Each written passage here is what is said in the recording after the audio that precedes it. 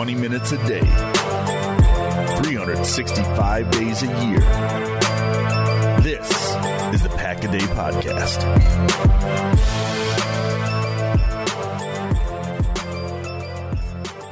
What is going on, Packer fans? Welcome in to an all-new episode of the Pack-A-Day Podcast along with Packers Wire. I'm joined once again by the one and only Paul Bretl. You can follow him on Twitter at Paul_Bretl. You can follow me at Andy Herman NFL.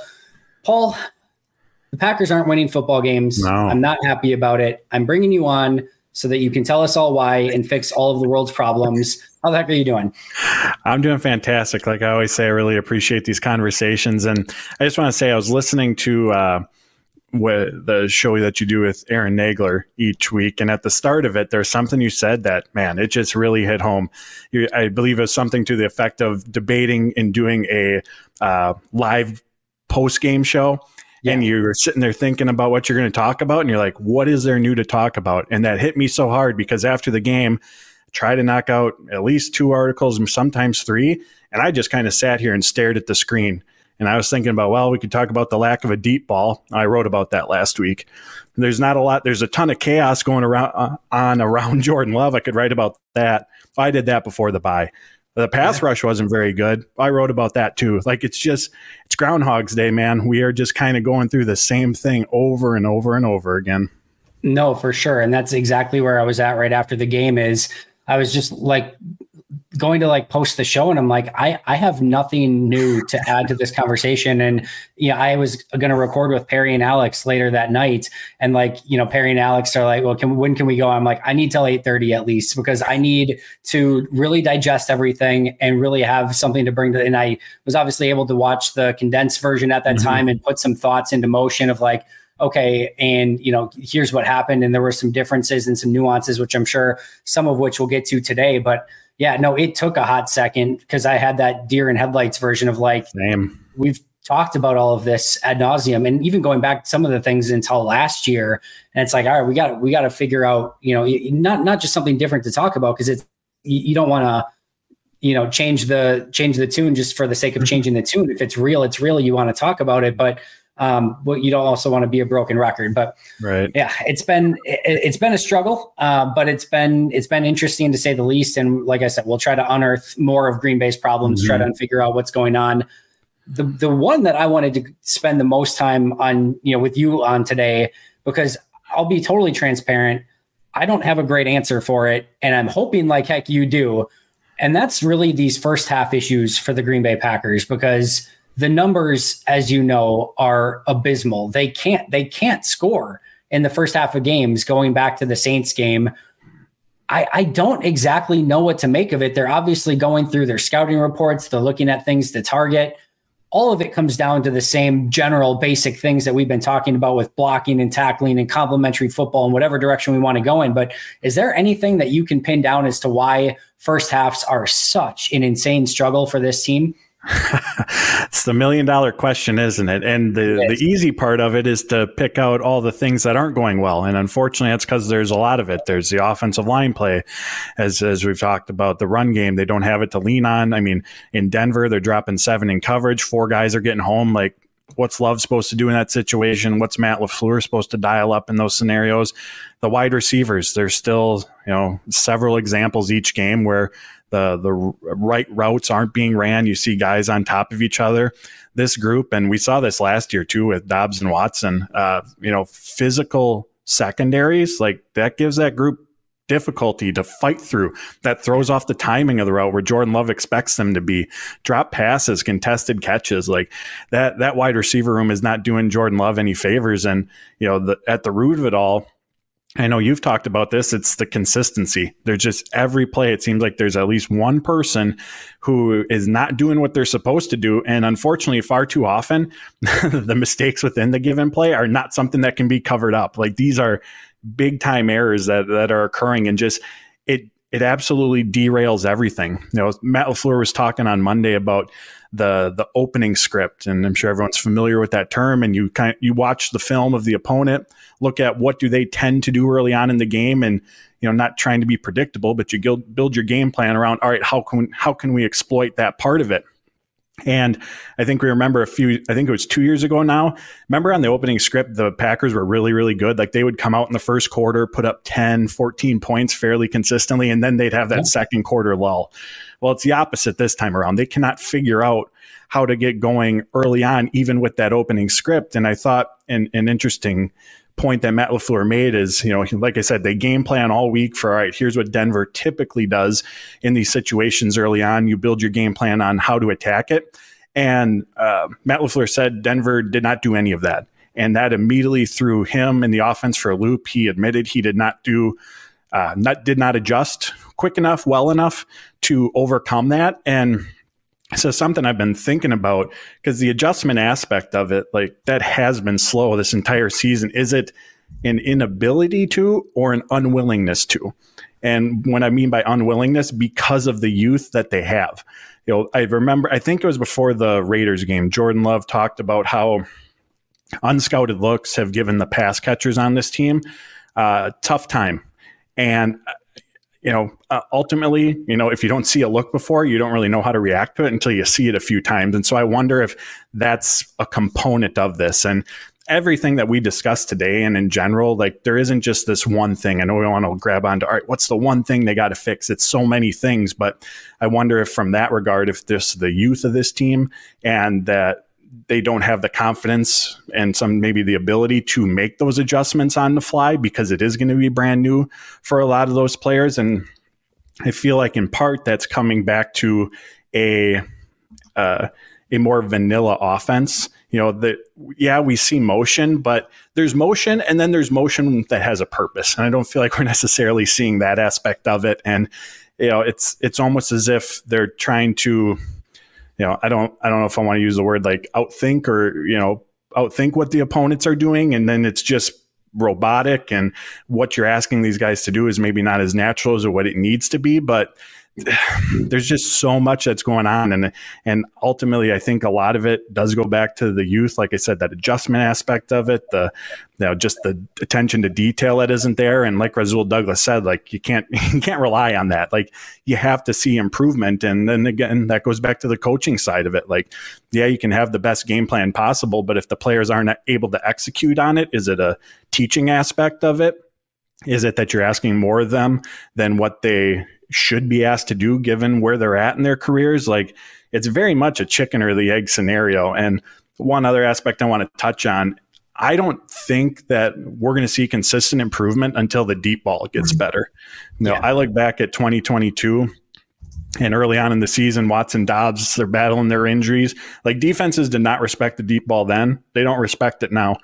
Makes moving the ball over the middle of field. Like they came out against Denver trying to execute on those short area throws. And on paper, like you get why you're trying to get some completions for an offense that's so bad in second and long, third and long, like pick up 5-6 yards, stay ahead of the sticks, make it manageable. Like that makes sense. But that's a tool in your tool belt. You don't show up to the job site with a hammer and say, I'm going to build a house. Like that's one of the tools that you have to lean on.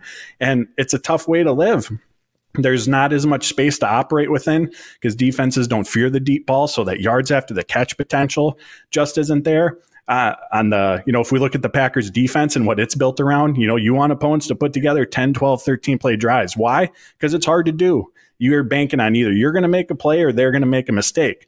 So flip back to the Packers offense, they're going to make a mistake. Like maybe they could do that once a game and give you a touchdown, but you can't do that consistently. So I really don't think things are going to improve until they become more, relatively consistent in terms of what consistent looks like from a deep ball perspective, because that's just going to open up opportunities elsewhere in the run game for other pass catchers. So I think that and the offensive line play are kind of the two core reasons behind what they're experiencing right now. But again, what do you do to go back and fix that? What do you do to get more consistency? I mean, it feels like it's in the game plan. It feels like it's in the practice and what Matt LaFleur is asking of them. And this is by no means me putting all of that burden on Matt LaFleur either. I think he's a little hamstrung as well in terms of what he's trying to dial up, but it sounds like coach speak when he's up there going, all 11 guys got to be better. We got to be on the same page. I got to do a better job as a play caller. But that's like 100% the truth of what the Packers are experiencing right now. No, I'm with you. And there's so many amazing things that you said, but the thing that really stuck out to me was that, all right, so they have the whole bye week to game plan for the Broncos, right? And they have an idea of what the Broncos are going to run. And then the Broncos come out and they do something entirely different and they don't adjust to it very well, admittedly so by Matt LaFleur. I think it's worth remembering, Green Bay wasn't the only one with extended time off here. Denver had extended time off because if I remember correctly, they played Thursday Night Football the week before, did they not? Yeah, so they played Thursday Night Football the week before, so they had plenty of time off. Also, Denver's entire call sheet was out to the world, if I remember correctly, as well the week before. So I'm sure they took some extra time on both offense and defense to sort of change some things up and make sure that they weren't running the same stuff as normal. And I'm sure they did a little bit of a self-scout as well. My issue so much with this team right now is on exactly what you mentioned of they go out and they have a game plan to beat what the opposing team is going to show them, but you don't know what the opposing team is going to show you on any Sunday. They've had extended rest or not. A team like I remember there was a time against Chicago where they were a heavy Tampa 2 team. It was actually the Super Bowl year when they had to win their last game against Chicago to get into the playoffs. And they were a heavy Tampa 2 team. And Chicago, remember, didn't have much to play for in that game, but they still tried to kind of eliminate Green Bay in that game. They couldn't do it. Green Bay got the win, but they didn't do their normal Tampa 2. They played a ton of press man in that game. And Green Bay was not ready for that because Chicago always played that Tampa 2 style of defense. And it really took them a while to kind of get out of it. You just don't know what any team's going to try against you in any given week. And my issue being is that you cannot set all of your chips on game planning your way to a victory. And you certainly can't game plan your way to a Super Bowl. You have to be a good football team. You have to have your own bread and butter of things that you do well consistently and that the other team has to game plan the crap out of so they know how to stop you. And it feels like Green Bay is always going into these games with like this harebrained scheme to figure out how they can get a couple really unique plays and some things going. And I'm not saying that in its entirety is a terrible thing that they're trying to figure out some ways that they can exploit the defense. But in my opinion, some of the best teams that do this, they start off by running their core stuff in different formations. They'll show a different motion. They'll maybe bring in a different sort of set, but they're kind of running the same stuff, sort of what Matt considers the illusion of complexity of we're running a lot of our stuff. We're just doing it in different ways. And when you're doing that, you're noticing of like, oh, we went in 2 tight ends, 2 wide receivers and a running back, and they went with nickel. They went with a soft nickel. I bet we can run on that later. Or you run a stretch play early and you're like, oh, they sold out for that stretch. We can come back later and we can do a bootleg off of that. Or like you're evaluating based on some of the different stuff that you're putting in those first 15 plays where you're still running your core stuff, but you're also getting a snapshot of what they are doing defensively. So now all of that game planning of like, if they do this, then we do this. If they do this, then we do this. Now you can put in game those plays in of like, all right, there it is. Now we can adjust to that later. And based on what they're actually giving you in the game, rather than basing everything that you're going to do on what you think they are going to do against you. And it all goes back to like the bread and butter of what your team needs to be. This team has zero bread and butter of what they can do. And you hit on the deep ball passing. They can't run the ball. They're not a great blocking team. I mentioned in that post game, well, actually it was the post game chat with Alex and Perry. Like, I don't know what you look at the play sheet if you're Matt LaFleur and feel like, that's it. We can run this play because the screen's not working. The run game's not working. The play action's not working. The deep game's not working. And to your point, they might be able to string together a couple 7-8 yard plays here and there, but you're usually going to have a shoot yourself in the foot play mixed in, and you're just all of a sudden off the field 3 and out, 5 and out, whatever it might be. And it's just such a grind for this very young offense. I think you made a lot of great points there. And in particular, it's tough to have an identity if you're constantly changing week to week, like who you are. And yeah, like you said, to a degree, you'd have to do that. You game plan for who you're playing, but when you don't have any core concepts to lean on. And one other interesting thing, I think, just to give us some perspective on the timeline, whether this timeline's right or wrong, we'll leave that up for debate. But Matt LaFleur said on Monday, the obviously he wants to see progress, but there's still a process that they're going through to figure out, how to put these receivers in particular, I think he was referring to, in the best positions. There's still a learning curve that's going on right now for the coaching staff to figure out, all right, how do we got to utilize these guys and put them in positions to be successful? Who can run these type of routes best versus those type of routes? And so I think that just gives a little extra perspective on where things are, and that, like you mentioned, building the game plan specifically around who you're playing. I feel like that is not just this season, but we've seen that throughout LaFleur's tenure here. Something that sticks out to me is last season, like when they were struggling in the red zone, sometimes you got to be the one doing the dictating. Like defenses, it's already a confined space, so they're loading the box because they want the Packers to pass. Their passing game wasn't very strong, but it wasn't strong enough to lean on either. And so can you bang your head into the wall repeatedly running into 8-man boxes constantly? No. But if the defense gives you a look to take away the run, you can't just throw your hands up and go, well, I guess we're not running today. No. As the offensive, as a play caller, you got to do some of the dictating. And I very much agree that I think that's something that's missing right now. What's going on, Packer fans? It is time that you make Little Caesars, which is the official pizza sponsor of the NFL, part of your game day routine. If you guys know anything about me whatsoever, you know that I love pizza, that every time the Packers win, I have a victory pizza. And what you should also know is that victory pizza is from Little Caesars.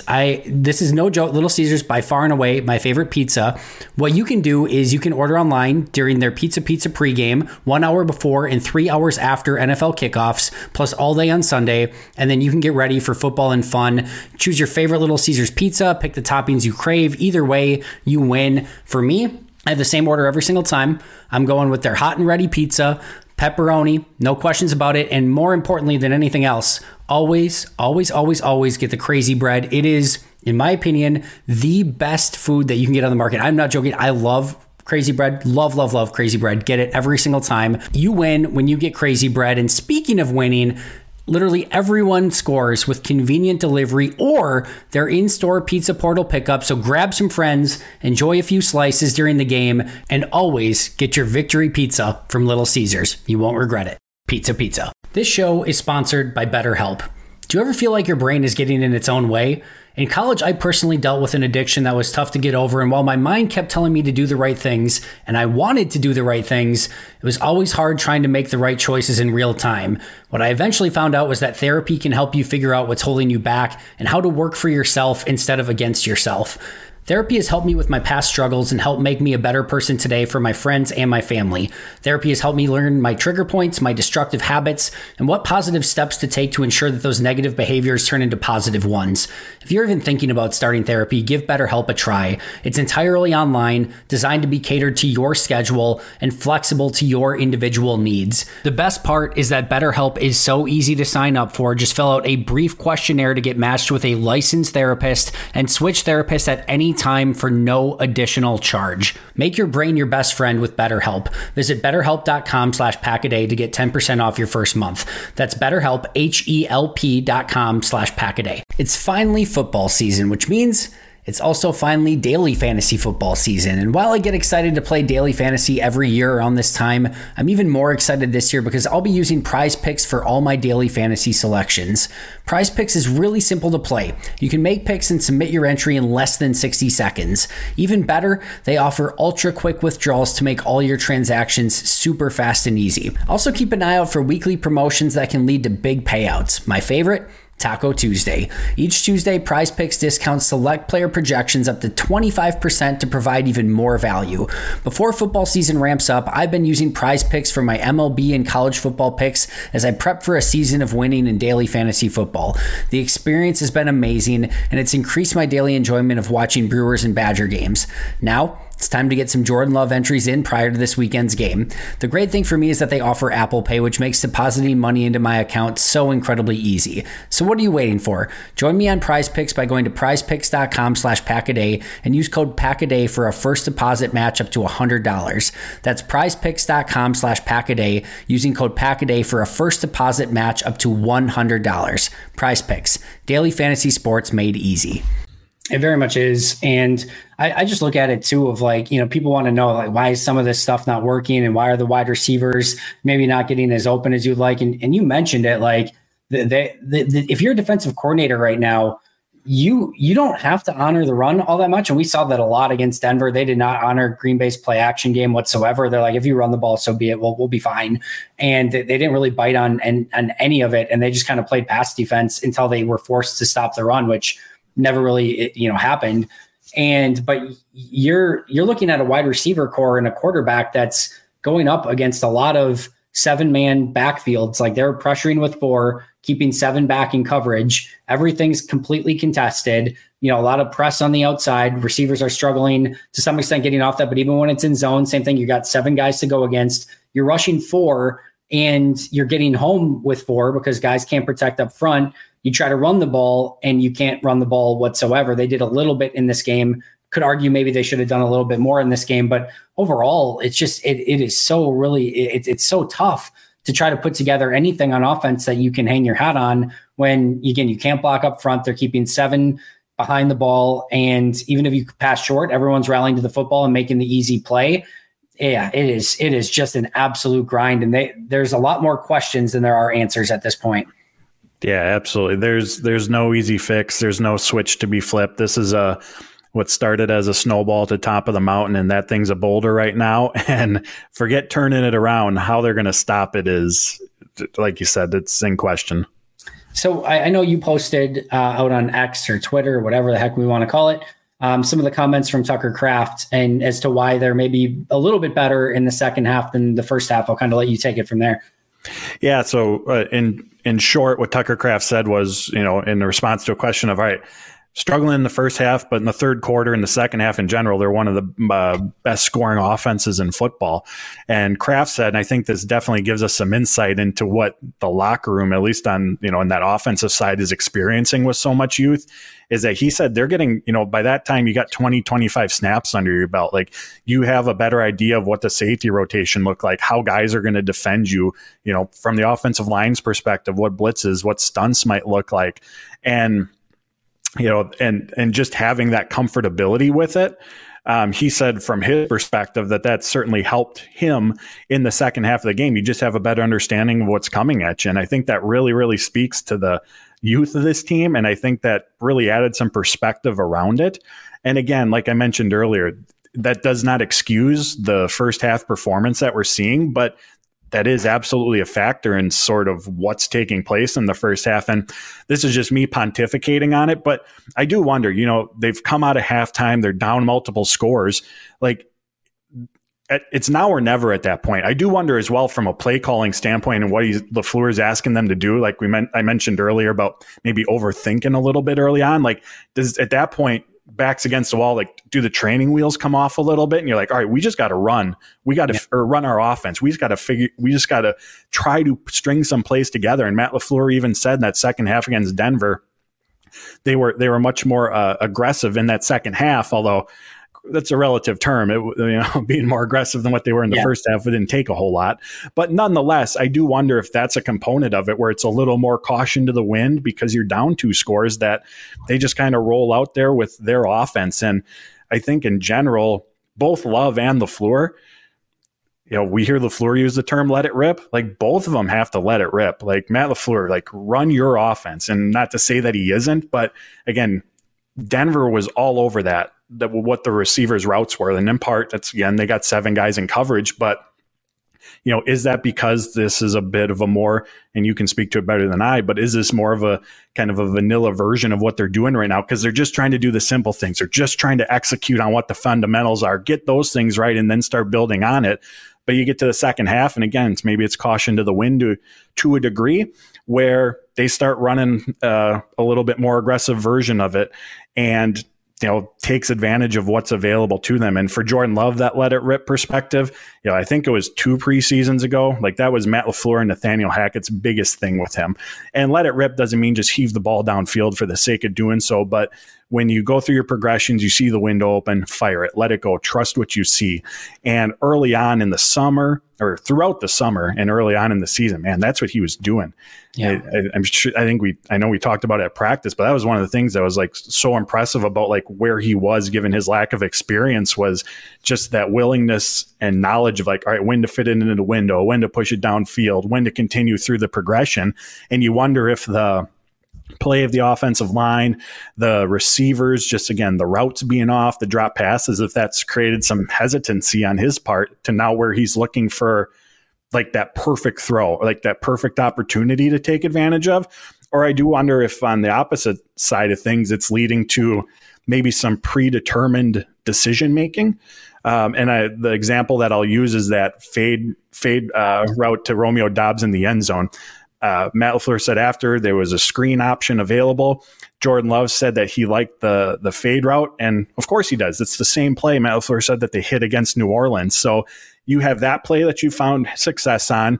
Your screen game has been abysmal this season, to where maybe even before snap or early on in the snap, you're like, that's where I'm going with the ball. Even though if you go back and watch the play, Aaron Jones is in space. He's got 2 blockers ahead of him. Like if he goes through that progression and, starts where he should or finishes where he should, like, is that the play that ends up being the right call? Does they get the first down in that situation? We can go down, through Pandora's box here and all these different scenarios, but I think that's an example of the, not letting it rip in terms of you're either hesitant or you're going in there kind of predetermined. All right, here's what I'm going to do with the ball.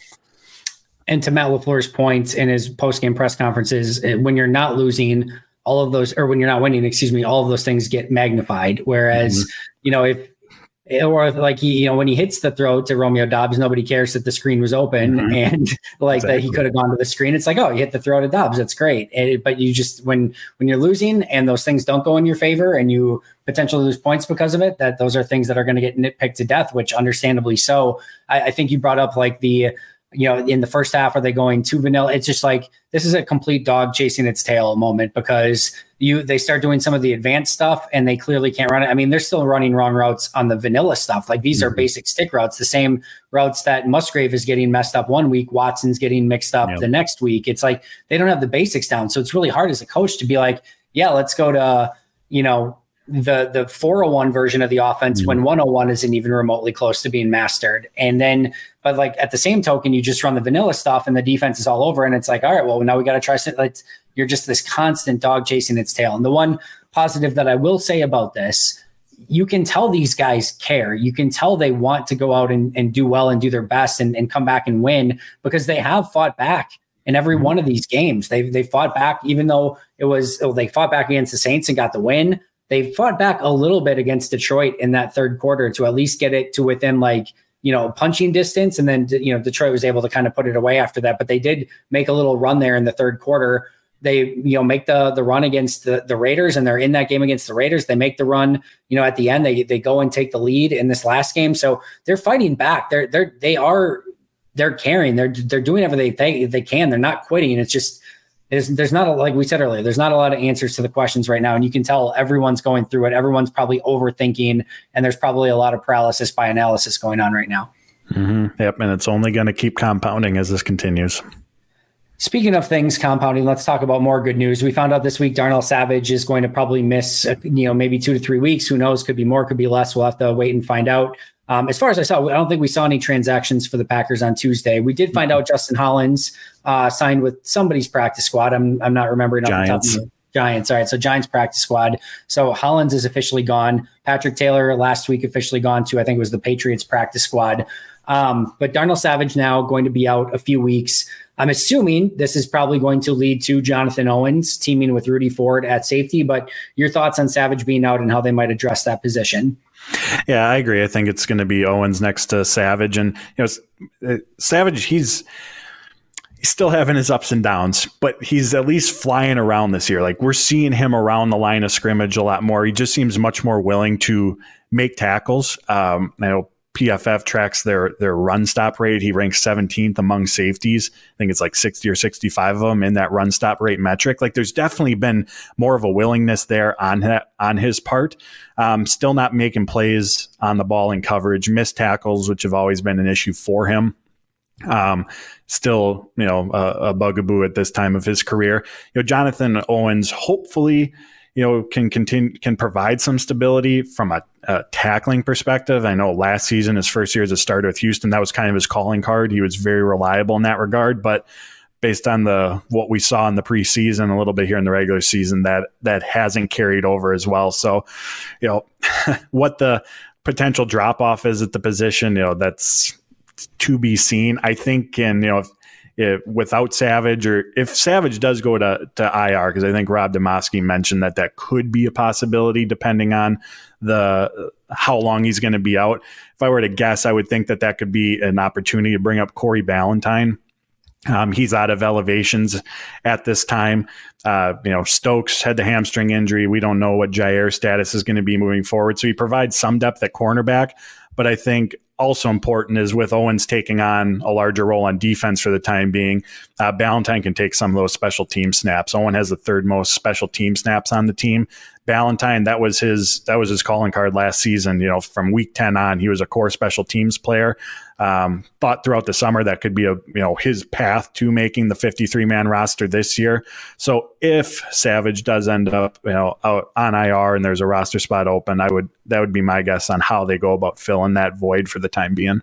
I would think it'd be him, maybe an Ennis Gaines too, who actually does have some of that safety experience as well. Could maybe be a depth piece at safety. Also, wouldn't hate just the way that things are going with Keyshawn right now to maybe get an extra look at Ennis Gaines as just a nickel guy. I'm not saying full time, but maybe just a handful of snaps, see what he's got there. Maybe just take a little bit off of Keyshawn's plate, so he's maybe not having to do quite as much. And obviously a core special teamer as well. But they're going to have to make, I think, some interesting moves this week. We already saw again, Hollins is gone. But with all the injured bodies on this roster, like they're just running out of people to go out and play. So we could see some players that have to go on IR just because they need the spots to add people from the practice squad.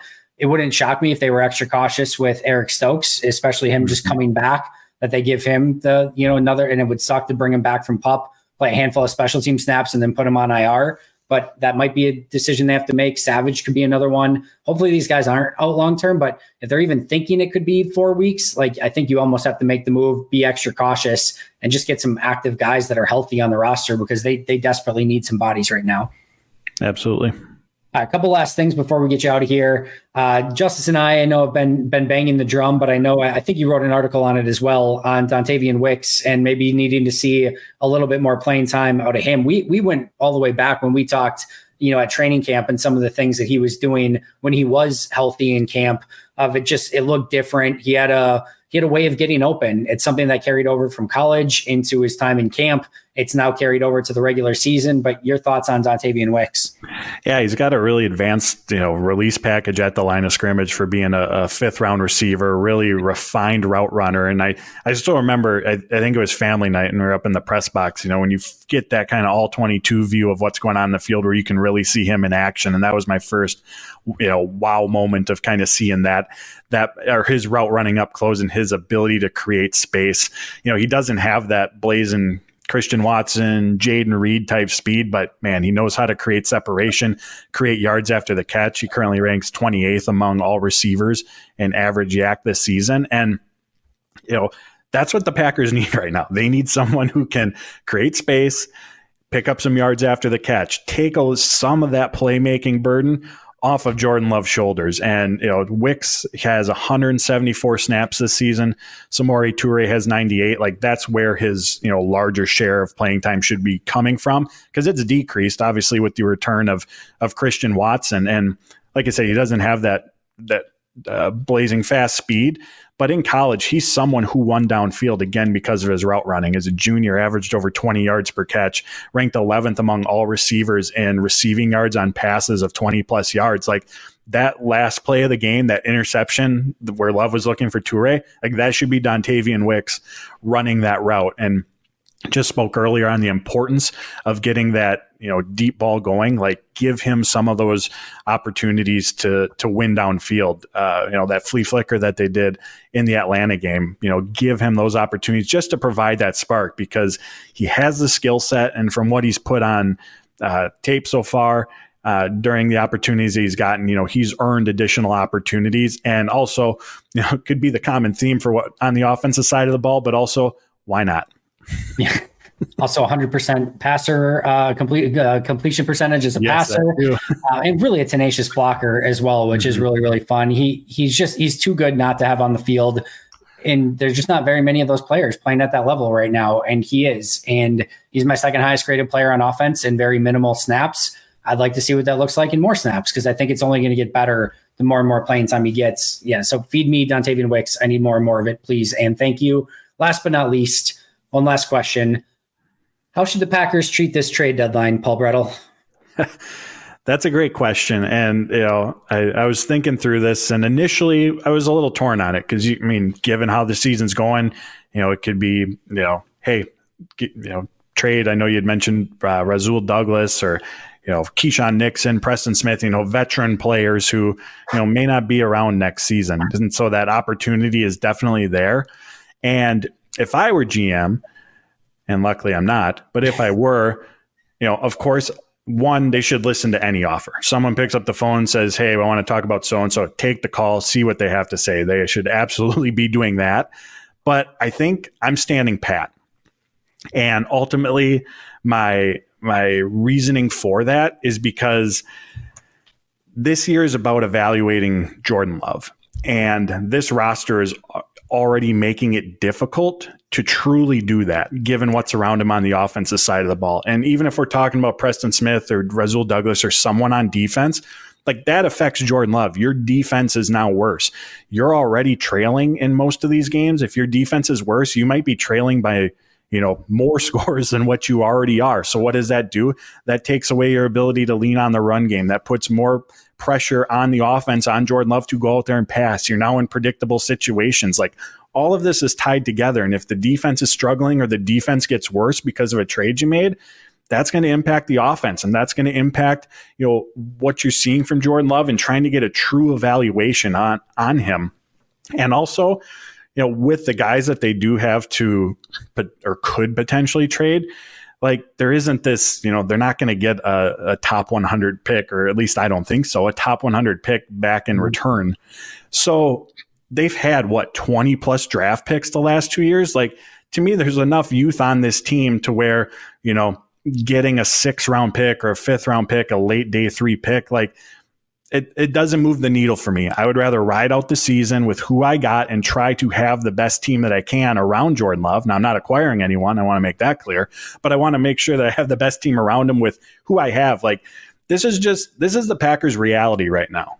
We may not like it, but this is where they're at. And it's one of those things where you just got to, make the best out of the situation that they're in. And again, getting rid of guys, big name guys like I just mentioned, even on the defensive side of the ball, does not do that.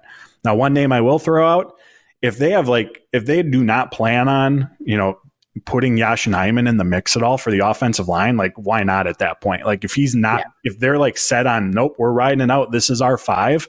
I get obviously injuries, depth, he provides that value, but if he hasn't gotten on the field yet and they don't see a path for him, he's a free agent after this season. Obviously, at that point, he's not in the mix for the future. Like that's, I guess if we're going to throw a name out there, that's one that I'd be listening to, so to speak. Yeah, that's where I was kind of thinking as well. And sort of under a similar sort of thought process of like, what I think I might try to do is look at some of those players who aren't going to be back. And maybe, I know these don't happen very often in the NFL, but maybe, just say, no, we're not interested in your 7th round pick. What we would love is to, maybe get a player back in return that maybe isn't a huge part of that other team's rotation, that it maybe has 2 years or 3 years left under contract, and that you can get a look at for the remainder of this season. Well, hopefully that you can still develop them rather than a player like a Yash Nyman or an AJ Dillon or someone like that who might be gone in the offseason. A player that comes to, or like a trade that comes to mind, and I'm not saying this is a perfect, scenario here, but like, let's say the Jets do want to have some additional offensive line depth or a player that they could potentially play out there, and they are interested in Yash Nyman. All right, well, how about Michael Carter, the running back, who's not exactly super involved in their rotation, he's not having the greatest year, but he's got a couple years of team control, and he was a really fun player coming out of college, and he's kind of buried right now between Dalvin Cook and Breece Hall. They also got Israel Abanikanda, who they spent a draft pick on this year, so they've got 4 running backs on the active roster. And again, he's kind of buried there right now. And I'm sure they'd like to get Abanikanda some playing time as well, and they just can't.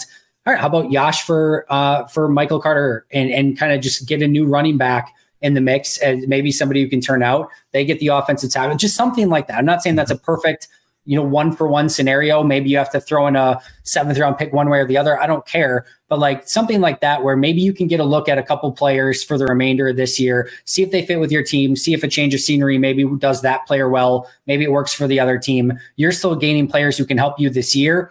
It doesn't have the same connotation of a sell of like, oh, well, there goes Preston Smith, Yash Nyman, AJ Dillon, whomever else, and they just sent them off for 2026 7th round picks. I know what this team's thinking. They don't believe, like, now it's like, all right, well, they sent some players out, but they weren't playing much anyway. Now we got some new players in, and let's see what those guys can do. I think it just maybe changes the dynamic up a little bit.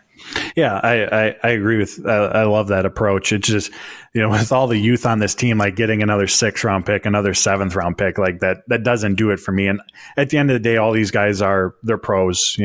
Players come and go, but with such a young team, I do wonder what that could do to a locker room. Maybe it's nothing. Maybe it's just conversation on our end. But I do wonder if like one of those core veteran guys, which aren't a lot of, were to be gone, like if there would be any, negative repercussions of that, throughout the rest of the team. Always something you got to factor in as well. Yeah, never, ever, ever take my advice when it comes to making bets or gambling on anything. It's the worst. In fact, always do the opposite. But my one thing that I've ever had success on is always bet against a team who just traded away a player before their next game, whether it's in the NBA or NFL or something. Usually that goes very well. If they just traded away a player, and do the vice versa. If a team just traded for a big player, there's usually a ton of excitement and energy around that player. Bet on that team, and usually things go decently well. And like I said, now do the opposite of what I said, because I usually get everything wrong when it comes to that realm. But Paul, amazing stuff as always. Where can we find all of your work, and plug anything that you've worked on recently? Appreciate it, Andy. Follow me on Twitter at Paul_Bretl. Hit subscribe on YouTube, Paul Bretl channel, and find all my work over at Packers Wire. And make sure to go check out his written work, his YouTube channel. All of it's absolutely incredible. You will not be disappointed. Love chatting with Paul here every single week on the Pack-A-Day podcast as well. You can find me at Andy Herman NFL. You can follow the podcast at Pack-A-Day Podcast. Wednesday night, Pack-A-Day Live, going to be joined by Camille Davis as well as Aaron Nagler. That is one you are not going to want to miss. So make sure to check that out. But until next time, and as always, go Pack Go.